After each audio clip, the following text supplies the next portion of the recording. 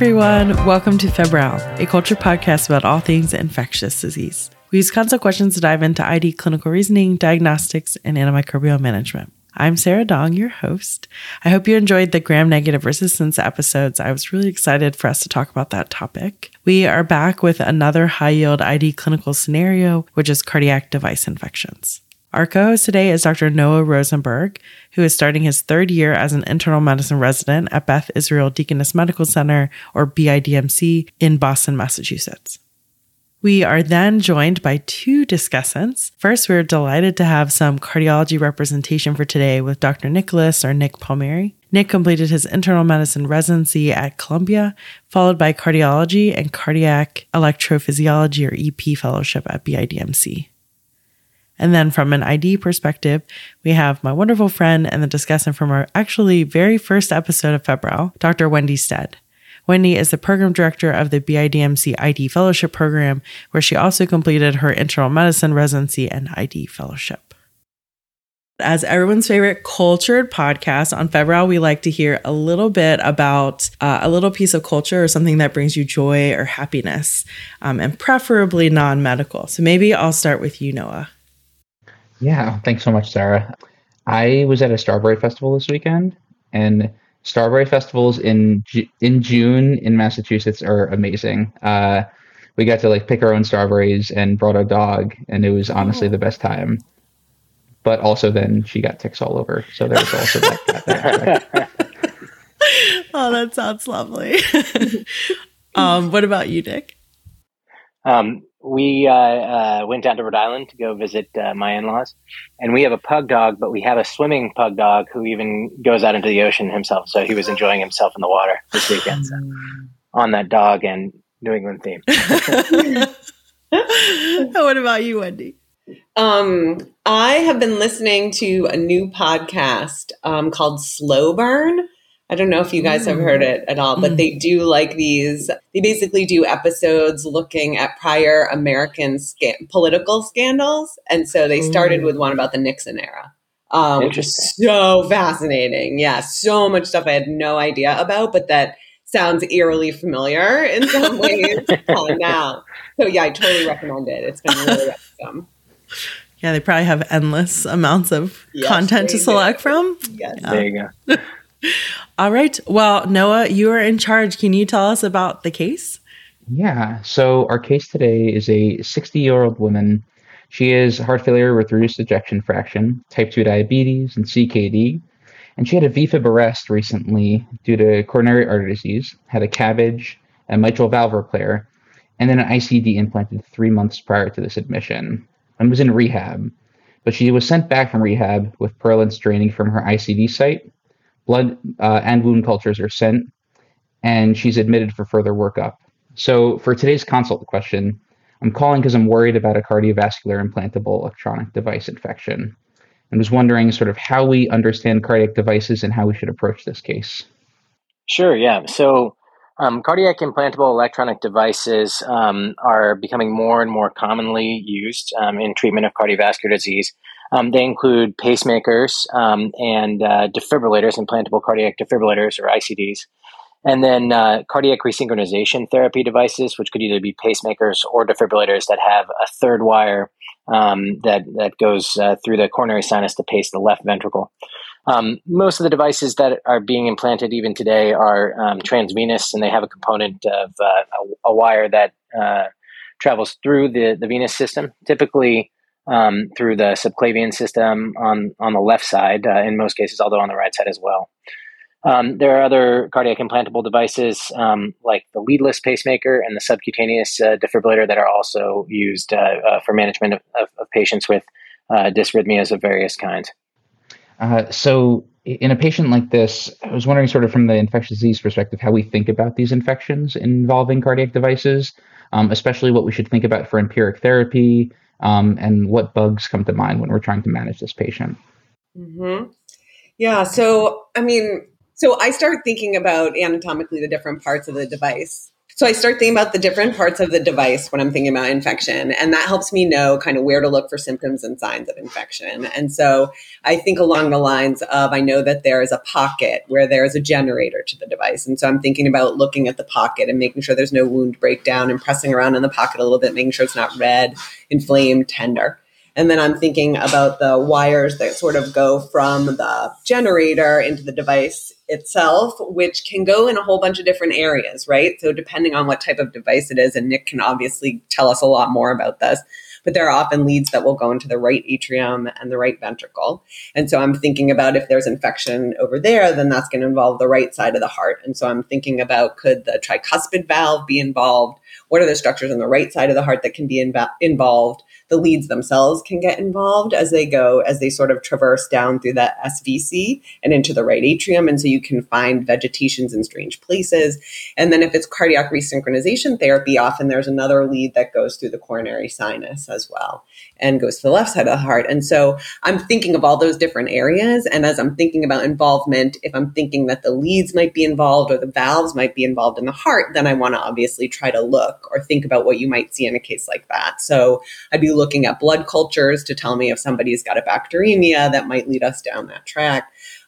Certain bacteremias would be more likely to potentially involve a device than other bacteremias. Not all bacteremias are created equal in terms of the likelihood that they'll involve the device if you have a patient who's bacteremic and has a cardiac device in place. So I'm thinking about that. And then I'm also thinking about, do I need to image the valves and or the lead in the heart? And usually the most common way that we start to try to do that is by echo. And I don't know if we're going to get into talking about different types of echo for making diagnosis in this setting, but generally, as with native valve endocarditis, transesophageal echoes would be much more sensitive to look for endocarditis related to device infections, both vegetations on the valves and or the leads, than a transthoracic echo would be, although we often get that as well, potentially for other reasons. So that's kind of how I start to think about, could it be infected, and look to see, is it infected? Maybe we can start off with sort of the microbiology, wondering like which bugs would be most common, and in terms of empiric therapy, what we target initially. Yeah.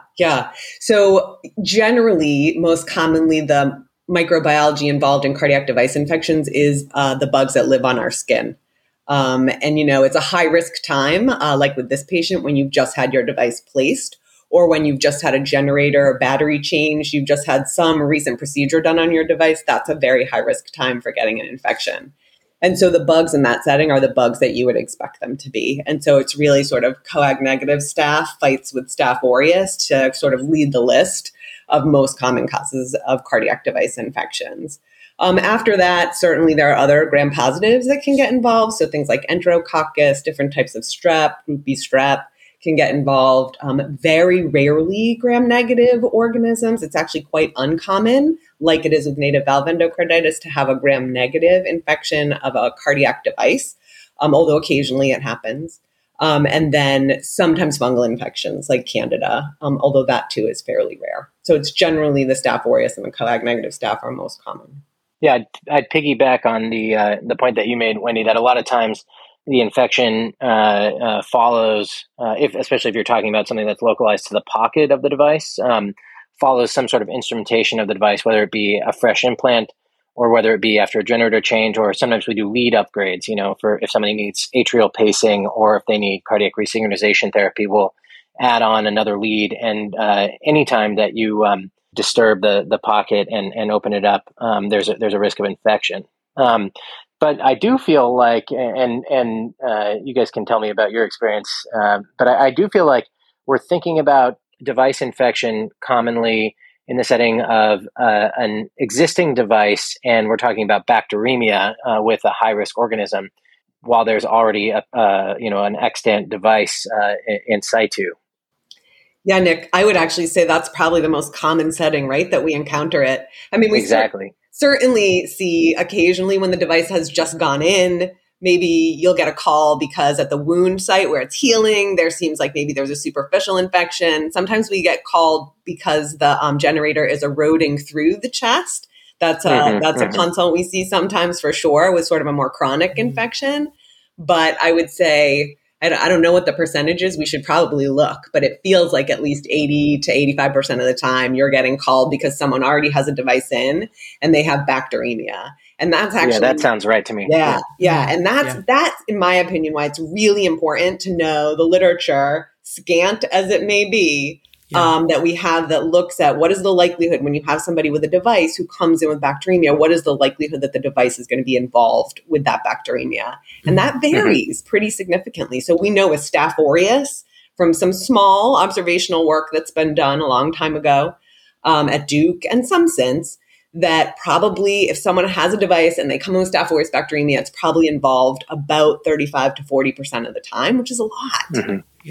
There are also some observational papers looking at coag negative, so non-Staph aureus, staph, and other gram-positives, showing that in that situation, coag negative staph bacteremia, and this is not just one positive coag negative staph bottle, it's persistent bacteremia coag negative staph, probably involved about 30% of the time.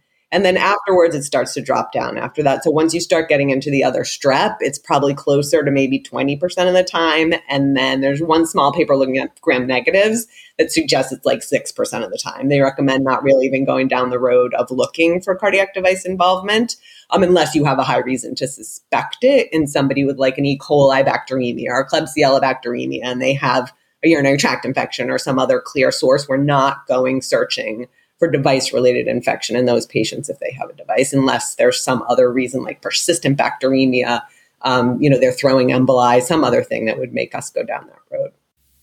Yeah, I feel like the gram-negative bacteremias when someone has a device are challenging because we don't have a ton of data, and there are certain gram-negatives like Serratia that make me more nervous than others, but it's hard to quantify that and know exactly when to push for those patients to get worked up for a device infection versus saying this is a bacteremia and the device isn't involved. Yeah, you're right, Sarah. There's a paper out there that we looked at a few years back too, suggesting that if it's Serratia or Pseudomonas, you're more likely to have device involvement as well. But those patients, when you look carefully at that group of patients, they had a lot of other devices. They had a lot of prosthetic valves. They had LVADs. And so they had other things that were probably setting them up for those bacteremias as well. Yeah. I was just wondering, we sort of talked about higher risk organisms, but in terms of types of devices, are there certain devices that you think are higher risk than others, whether it's like sort of biventricular devices or like where the lead's placed or how the implant actually occurred? Yeah, no, that's correct. I think there is some evidence that cardiac resynchronization therapy devices, the ones that have the more complicated devices that have more hardware, are at an increased risk for infection. Probably some of it is procedure related, but probably some of it has to do with just more surface area in the blood pool. And when you're doing the cardiac resynchronization therapy devices, I remember someone telling me, when you're doing these cases, there's wires flipping around and such. But we're pretty meticulous about our sterile technique and making sure that we avoid those primary infections. So I think a lot of it is secondary, bacteremia in the setting of a cardiac implantable device that we see more infection of CRTs. And I think one other point, Noah, is the newer devices like the leadless pacemaker. The leadless pacemaker is, about the length of a USB drive and cylindrical and about that same size, and is contained entirely in the right ventricle. And there's a lot of excitement in the electrophysiology world about leadless pacemakers because the hope is that there will be a reduced risk of device infection. There's probably certain aspects of the way that the device is implanted, which is minimally invasive from the groin. And the entire device is contained within the right ventricle. And so you don't have a subcutaneous component. And there's probably factors like the turbulent blood flow in the right ventricle, although the pressure is lower and the flow is different than it is, say, on the left. It's certainly different than the vein. And so there's probably a lower risk of infection, although data supporting that notion are really lacking. But there probably is a lower risk of infection. And then the subcutaneous implantable cardiac defibrillator, the SICD as we call it, is specifically designed to avoid some of those intravascular lead-related complications. So it has a lead that goes under the skin in front of the sternum and sort of the lateral aspect of the ribs. And then it has another component that goes sort of in the axilla, and it can deliver a shock for ventricular tachyarrhythmias. It can't pace, so it has disadvantages relative to traditional transvenous systems for patients who need a defibrillator. But the idea is out there that there might be alternative device strategies for patients who are at high risk for infection or those who have had previous infection.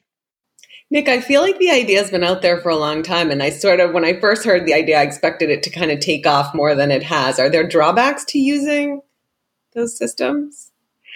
Yeah, when you're talking about the leadless pacemaker, there are emerging dual chamber pacing systems, but the existing leadless pacemakers on the market are single chamber pacing systems. There's one device that has an algorithm of using pressure waveforms to try to detect atrial systole so that it could pace synchronously. So essentially, patients who are in complete heart block, sinus rhythm with complete heart block, that the device could sense atrial systole and then pace the ventricle in time with the atrial rhythm.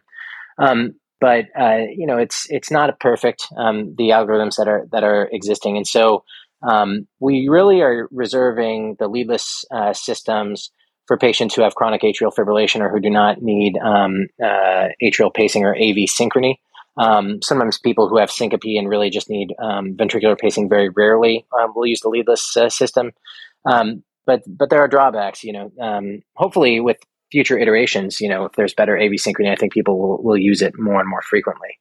And then, like I mentioned about the subcutaneous system, there's no pacing capabilities for the subcutaneous ICD, and that's important for management of ventricular tachyarrhythmias. Anti-tachycardia pacing is sort of the preferred means of the preferred device therapy for patients who have ventricular tachycardia, as opposed to a shock. A shock is very uncomfortable, and many patients, if they receive anti-tachycardia pacing, they're not even aware that they've had a device therapy. So not having that element is a disadvantage, and also the sensing of the arrhythmia is not quite as good. So, meaning the detection of ventricular tachycardia is not quite as good as if you have a lead that's plugged in directly to the right ventricle. So that's why those usually aren't our first line therapy. But the landscape is changing. That was unbelievable. Thank you both. Maybe I'll move on to sort of where this case went a little bit and sort of think about empiric therapy. I was wondering, Wendy, how you think about empiric therapy, especially in the setting of this patient who was initially actually coming from rehab, but had been hospitalized for a sort of a prolonged period of time, and then came back with concern for some sort of cardiac device-related infection. Yeah. So generally, unless somebody comes in, sort of floridly septic, in which case I'm going to reach for some pretty broad coverage just to stabilize the patient, because I know that that's a situation where I can't afford to miss. If someone comes in like this patient and it's mostly kind of drainage and otherwise they're hemodynamically stable and not looking super sick, I would generally be choosing my empiric therapy to cover those bugs that we talked about, the Staph aureus and the coag negative staph for the most part. And so something like vancomycin is going to really be the first thing that I reach for in most of these patients if they need, if I really think they need empiric therapy.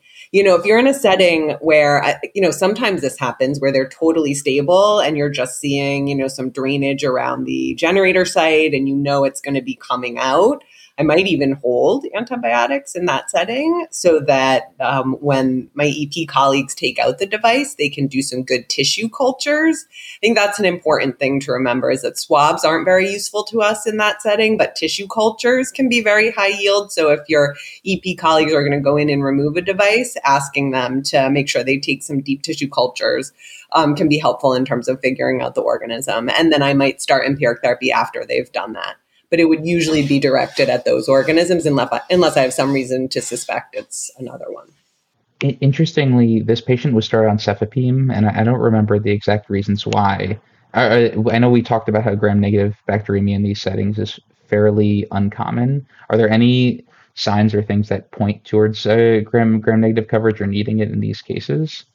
I don't think in this case I would necessarily have gone down that road quickly. I mean, so if someone comes in floridly septic with this picture, I would have put it on, because even though gram-negative infections are rare, when we see them, it can be Pseudomonas, it can be Serratia. This was a patient who was recently hospitalized, right? And so you're worried about your multi-drug resistant gram-negatives. And so in that setting, I probably would have put cefepime on board.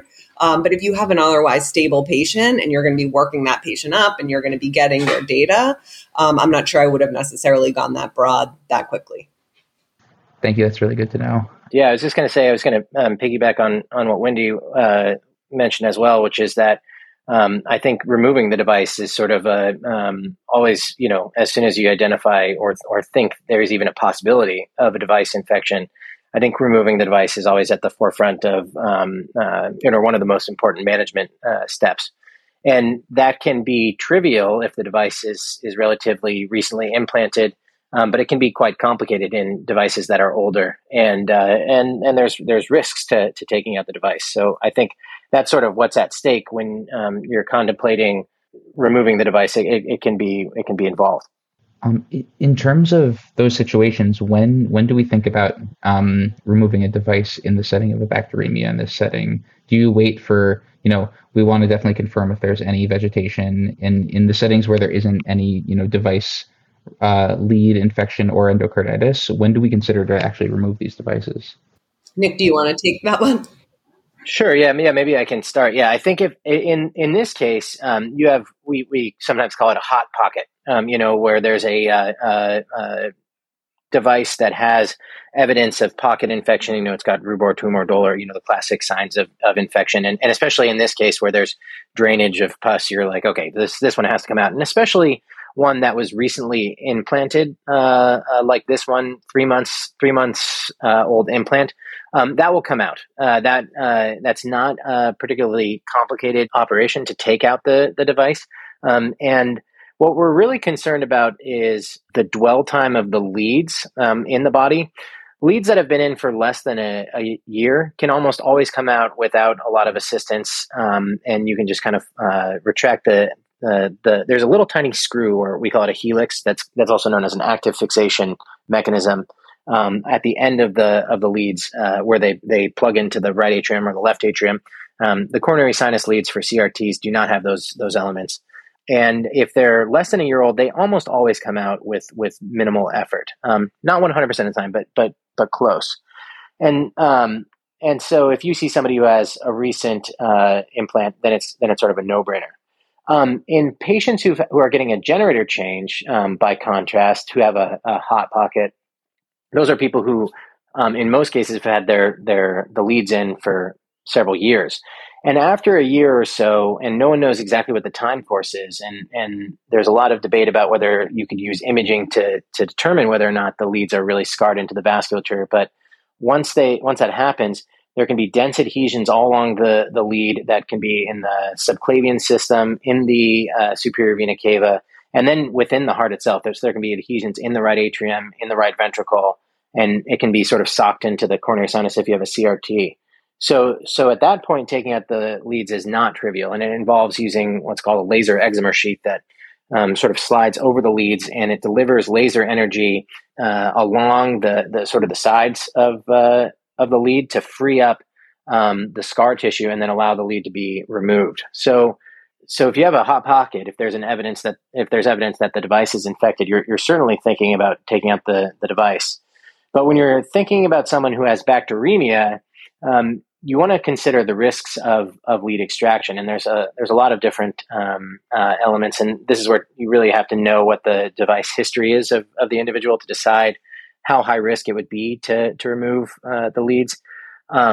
Like I mentioned before, the lead dwell time, meaning how many years has the lead that's the oldest lead been in the body, because sometimes there are capped or abandoned leads as well that complicate the picture. If there are more than one lead, if there's 2 or 3 or even 4, you're talking about abandoned systems, that complicates the picture. A history of cardiac surgery actually is protective, because then there's adhesions in the pericardium that sort of make it less likely that with that laser excimer sheath that you could cause a vascular tear or a perforation when you're doing the operation. So that's actually protective. But you also have to consider if somebody has a valve replacement, that if the valve is seated, the stakes are that much higher for removing the device. That's so helpful. Thanks, Nick. And this patient was someone who had a mitral valve repair recently. The other sort of thing I was wondering, and from the infectious disease perspective, is really how long we treat these patients. So this patient was found to have staph hemolyticus and staph epibacteremia.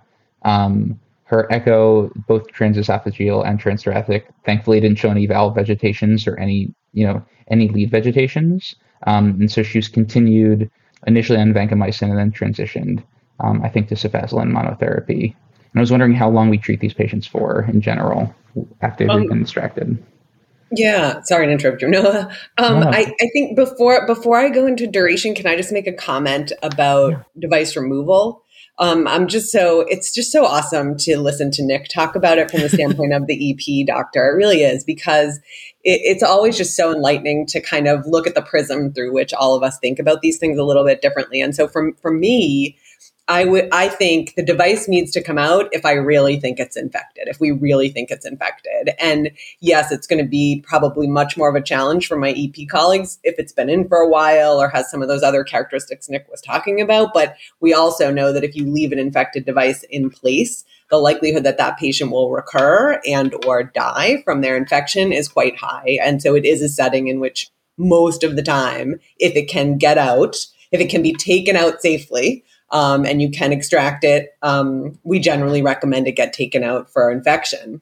Now, actually, confirming that it's infected is another thing entirely.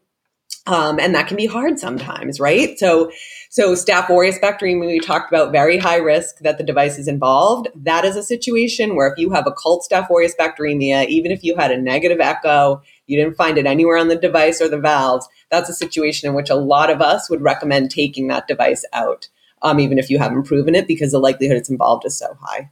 I would say coag-negative staph bacteremia, persistent coag-negative staph bacteremia, occult, no other source. That's another situation where it's not quite as high risk, but there's a great potential that the device is involved. And so if you haven't found it elsewhere, it's reasonable to think about extracting it in that case. One thing I find helpful too, so echo is helpful if you can find vegetations on things like the valves or the leads. That can help you know that you're dealing with a device-related endocarditis. And so echo can be helpful in that setting. The Duke criteria can actually be kind of helpful in this setting as well. And I use them. I use the Duke criteria all the time.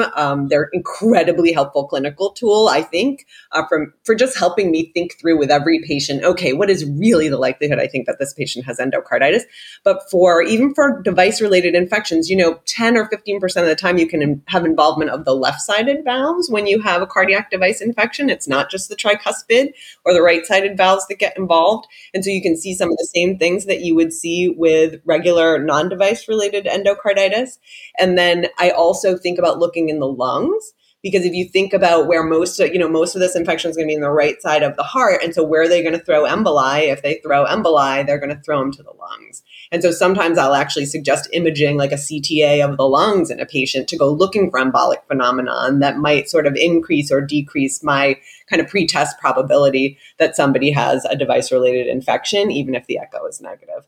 So those are all things that you can do. So a patient with high-grade Staph aureus bacteremia that's occult is a patient that you're probably going to take the device out of.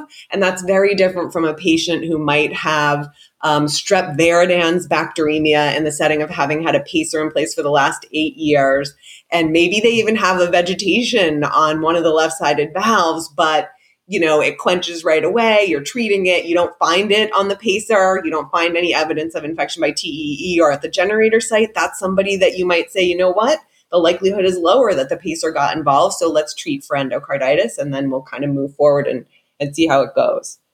So it's helpful to have multidisciplinary endocarditis teams, I think, is one thing that it's important to say. If you're lucky. Absolutely. Because I think that's one of the questions is for those patients who have these sort of ambiguous cases, when do we push for more advanced imaging? And I suspect that's different based on individual clinicians and their center. But I don't know if maybe Nick and Wendy, if you guys have thoughts on when you do think about, a PET scan or other modalities outside of echo in these tough cases.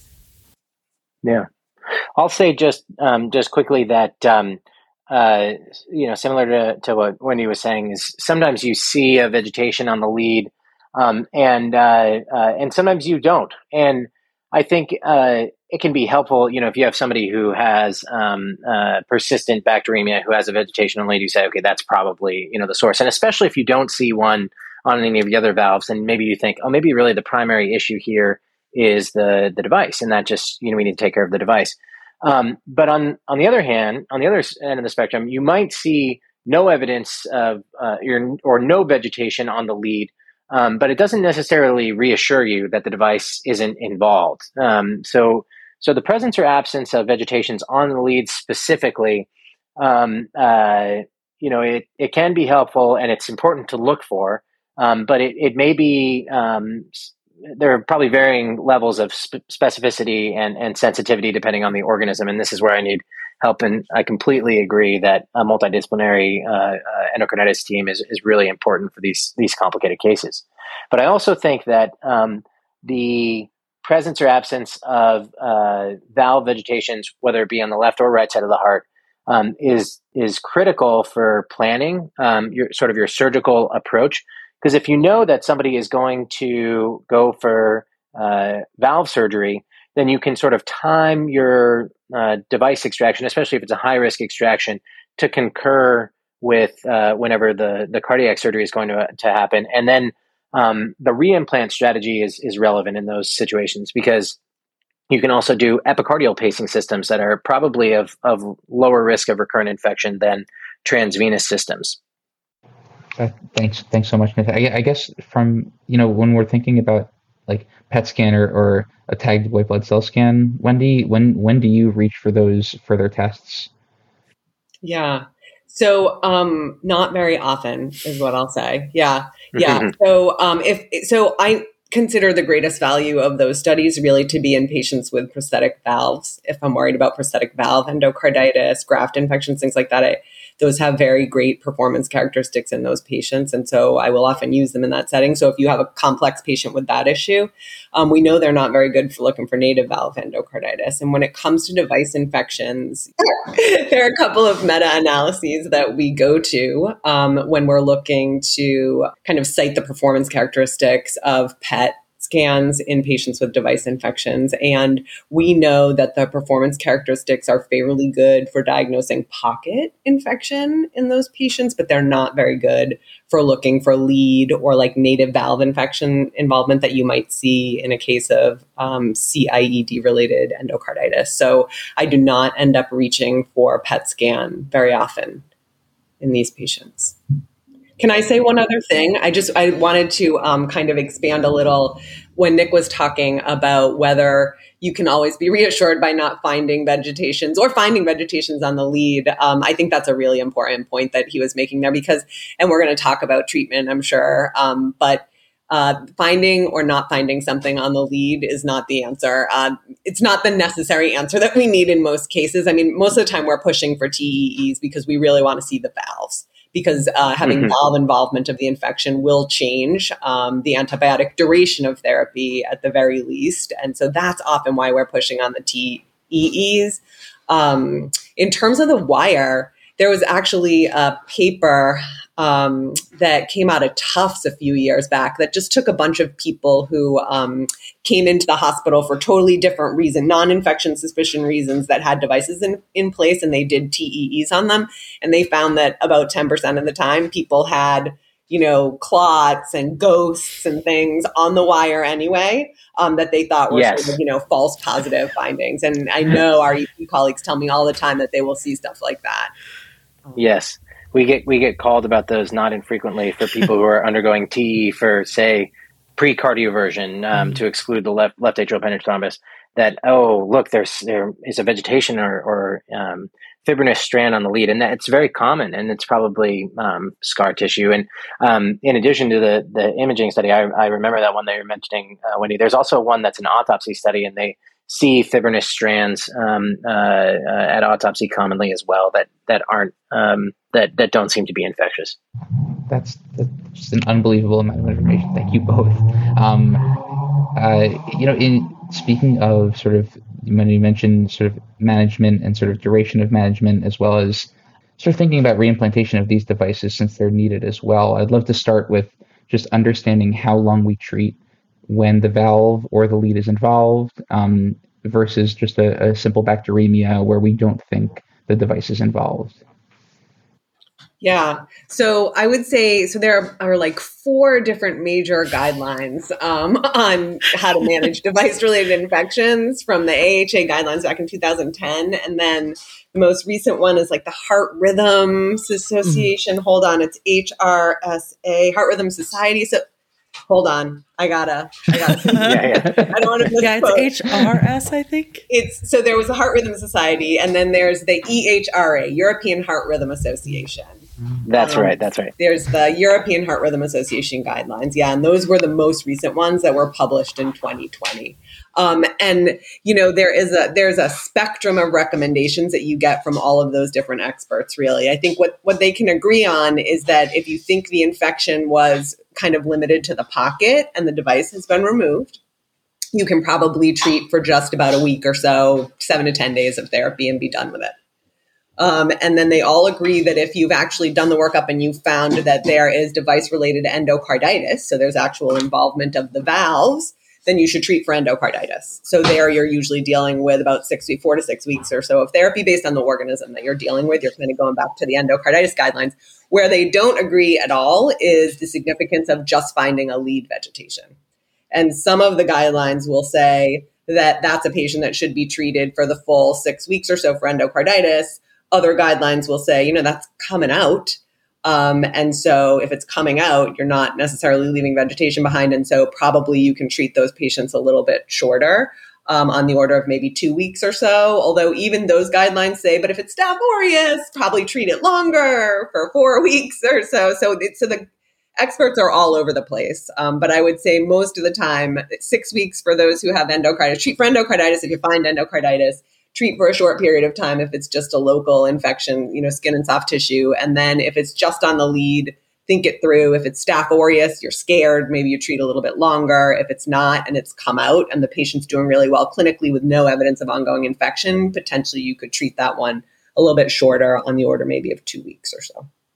This also seems why it's so important to have a multidisciplinary team to figure out those complex cases.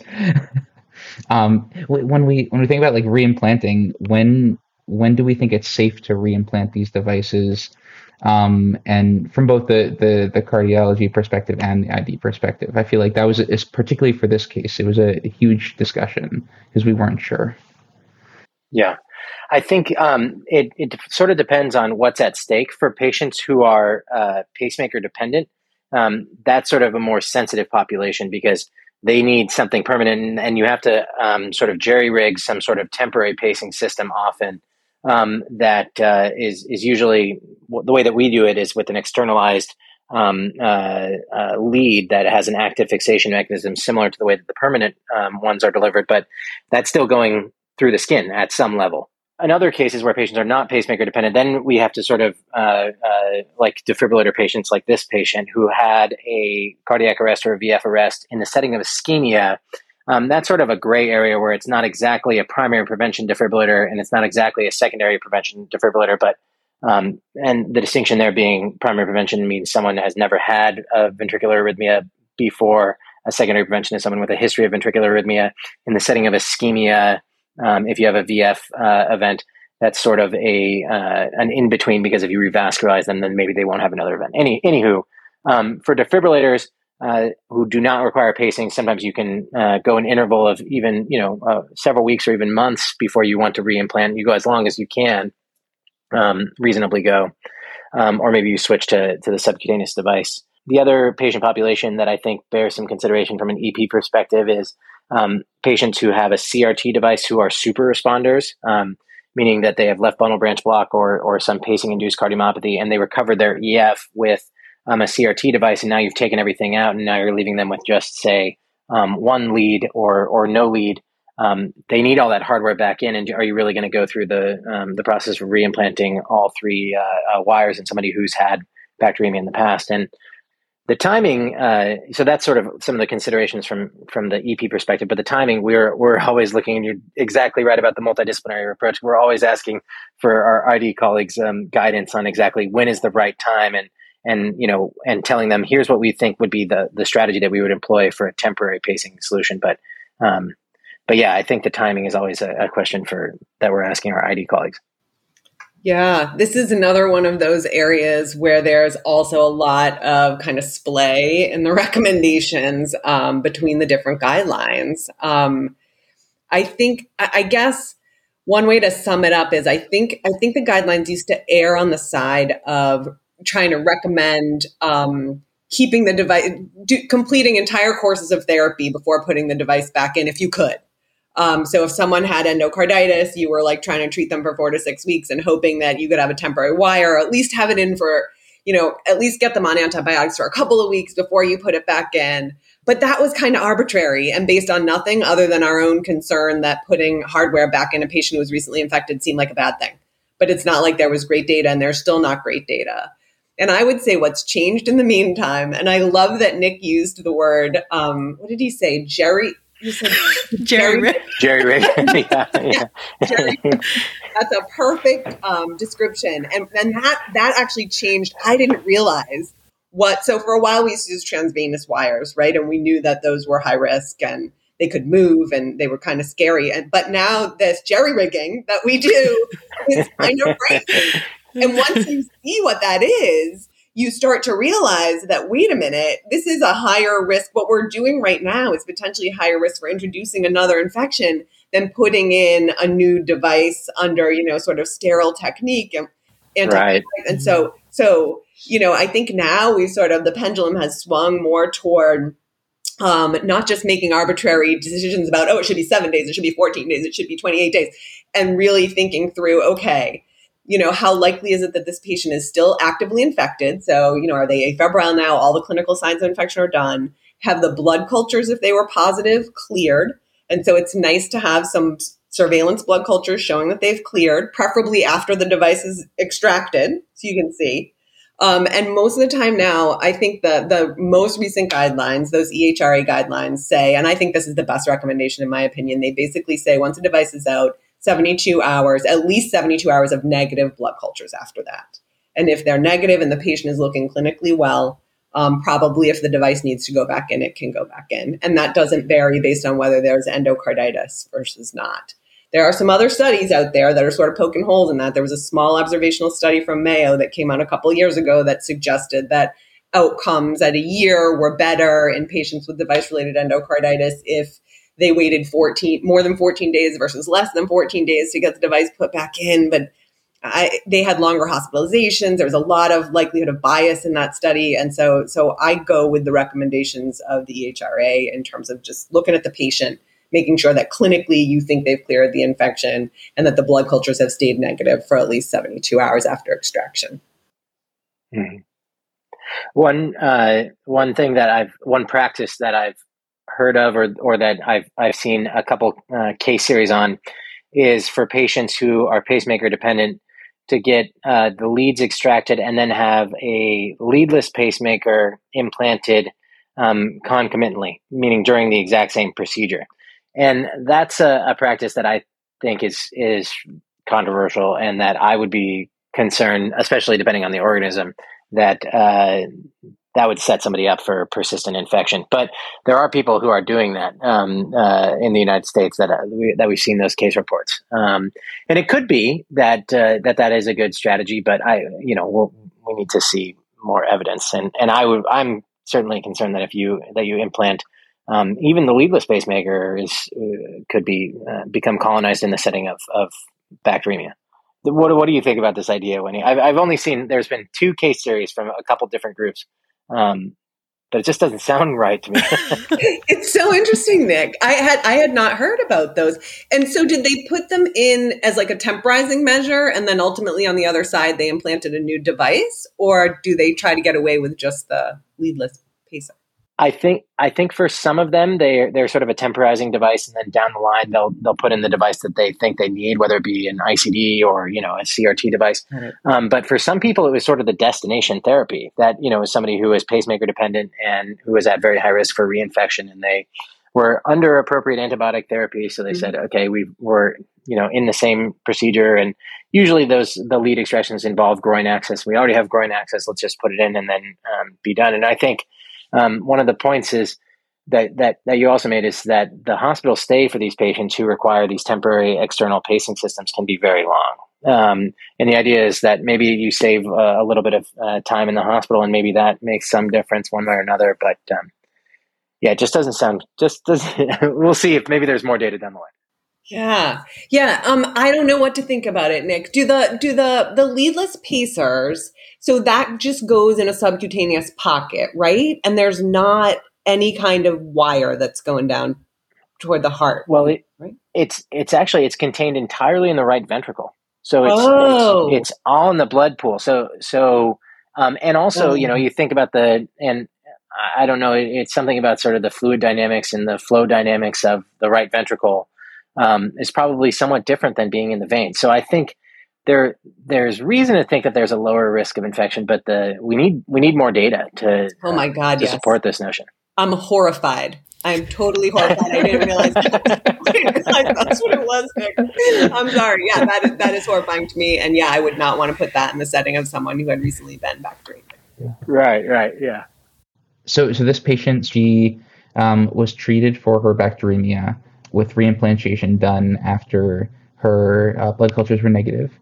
The reimplantation thankfully was successful. She was thankfully then discharged to rehab. I don't think she's been back in the hospital since, at least for a cardiac device infection. And so really just wanted to thank you both so much for taking your time, and what other pearls you have, what takeaways you'd have for the ID fellow, the resident, the cardiology resident, or the fellow taking care of this patient. I think from my perspective, it's hard to overestimate. And I know we've said this a couple of times, so I don't want to sound like a broken record, but it's hard to overestimate the importance of really talking and partnering with your cardiac and your EP colleagues in these situations, because, there's a lot of guidance out there. There's a lot of guidelines. There's a lot of expert opinions, and they are very helpful for managing a lot of patients. But a perfect example of just what we just heard. So I deal with cardiac device infections all the time, and I was not aware of exactly what a leadless pacer entailed, and so it's impossible for me to wrap my mind around all of these different cardiac devices and, the implications thereof, and what are the risks truly of extracting each of these devices based on the patient sitting in front of you and how long it's been in. And so, I think the guidelines can only get you so far. And so having really good relationships and communication with your cardiac and EP colleagues is really important in these cases to make sure that you get the best outcomes for the patient, and everybody is thinking about them together and thinking hard. And so if people are at places that have those kinds of teams, use them. And if you're at an academic place that doesn't have them, work to try to get something together. Because they've been shown to be really helpful in improving outcomes in endocarditis cases. And so that I think would be my main take-home point. I think this was great. Here's what I guess I'll say. If you see somebody who has a pocket with pus coming out of it, that device has to come out. And especially if it's something that just recently went in, the stakes are low. You want to take it out. They usually come out without a lot of effort. If it's an older device, then you have to really think about what's at stake. And your reimplant strategy always has to balance, the seriousness of the infection and the priority with which you need to reimplant the particular device that went in. There are some cases where the device is very important for the patient, and there are other cases where the device is maybe you can compromise a little bit and do something that's a little bit simpler for the patient in the future. So, thanks again to Noah, Nick, and Wendy for this wonderful discussion of cardiac device infections. Don't forget to check out the website, febrilpodcast.com, where we house our consult notes, which are written complements to the show with links to references, our library of ID infographics, and a link to our merch store. Please reach out if you have any suggestions for future shows or want to be more involved with febrile. Thanks for listening. Stay safe, and I'll see you next time.